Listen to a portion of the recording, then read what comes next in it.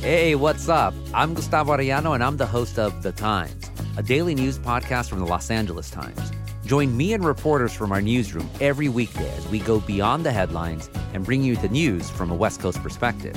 Entertainment, the environment, immigration, politics, the criminal justice system, the social safety net, food and culture. You can get it all by listening to The Times. Listen to this quick preview and follow us every weekday wherever you get your podcasts. As an American, let me tell you about the one holiday in the U.S. that's more loved and loathed than any other.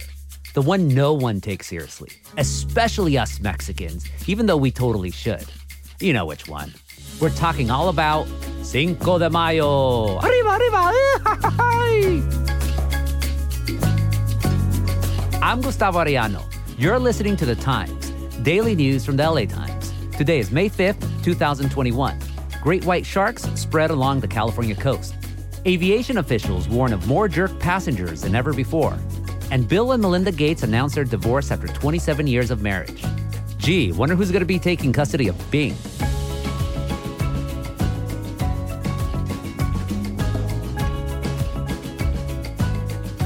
My guest today will be Axios reporter Russell Contreras. He's going to talk about growing up in Houston and how a forgotten riot over the police death of a Mexican-American in 1978 turned Cinco de Mayo for him from farce into reflection.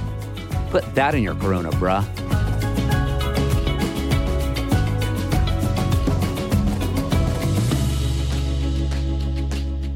Let's get it out of the way. The 5th of May is not Mexican Independence Day. That's actually on September 16th. But for many of us, today is mostly about restaurant specials on nachos and margaritas. Too many white people wearing sombreros and fake mustaches. Normally, this is where we'd play you some sound of Cinco de Mayo's commercialization, especially from beer companies.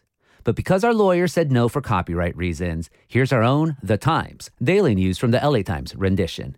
It's based on real life. Have you heard of Cinco de Mayo? Cinco de what? Cinco de Mayo. You know, the Mexican holiday. That's loco. Let's celebrate with the Cinco de trademark beer company.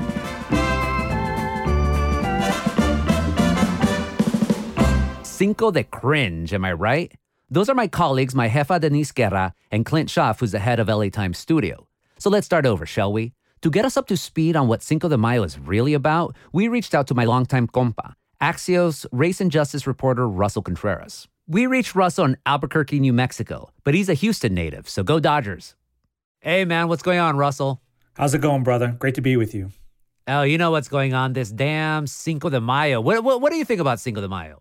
It's a complicated holiday for me. I don't go out and drink tequila on that day, probably because I drink it every other day. Because I don't put on a sombrero that day. I don't happen to make Mexican food that one day of the year, probably because I make it other days. I do, however, reflect on what the day means for us and that moment in time when I was a 4 to 5 year old boy when Houston erupted into riots.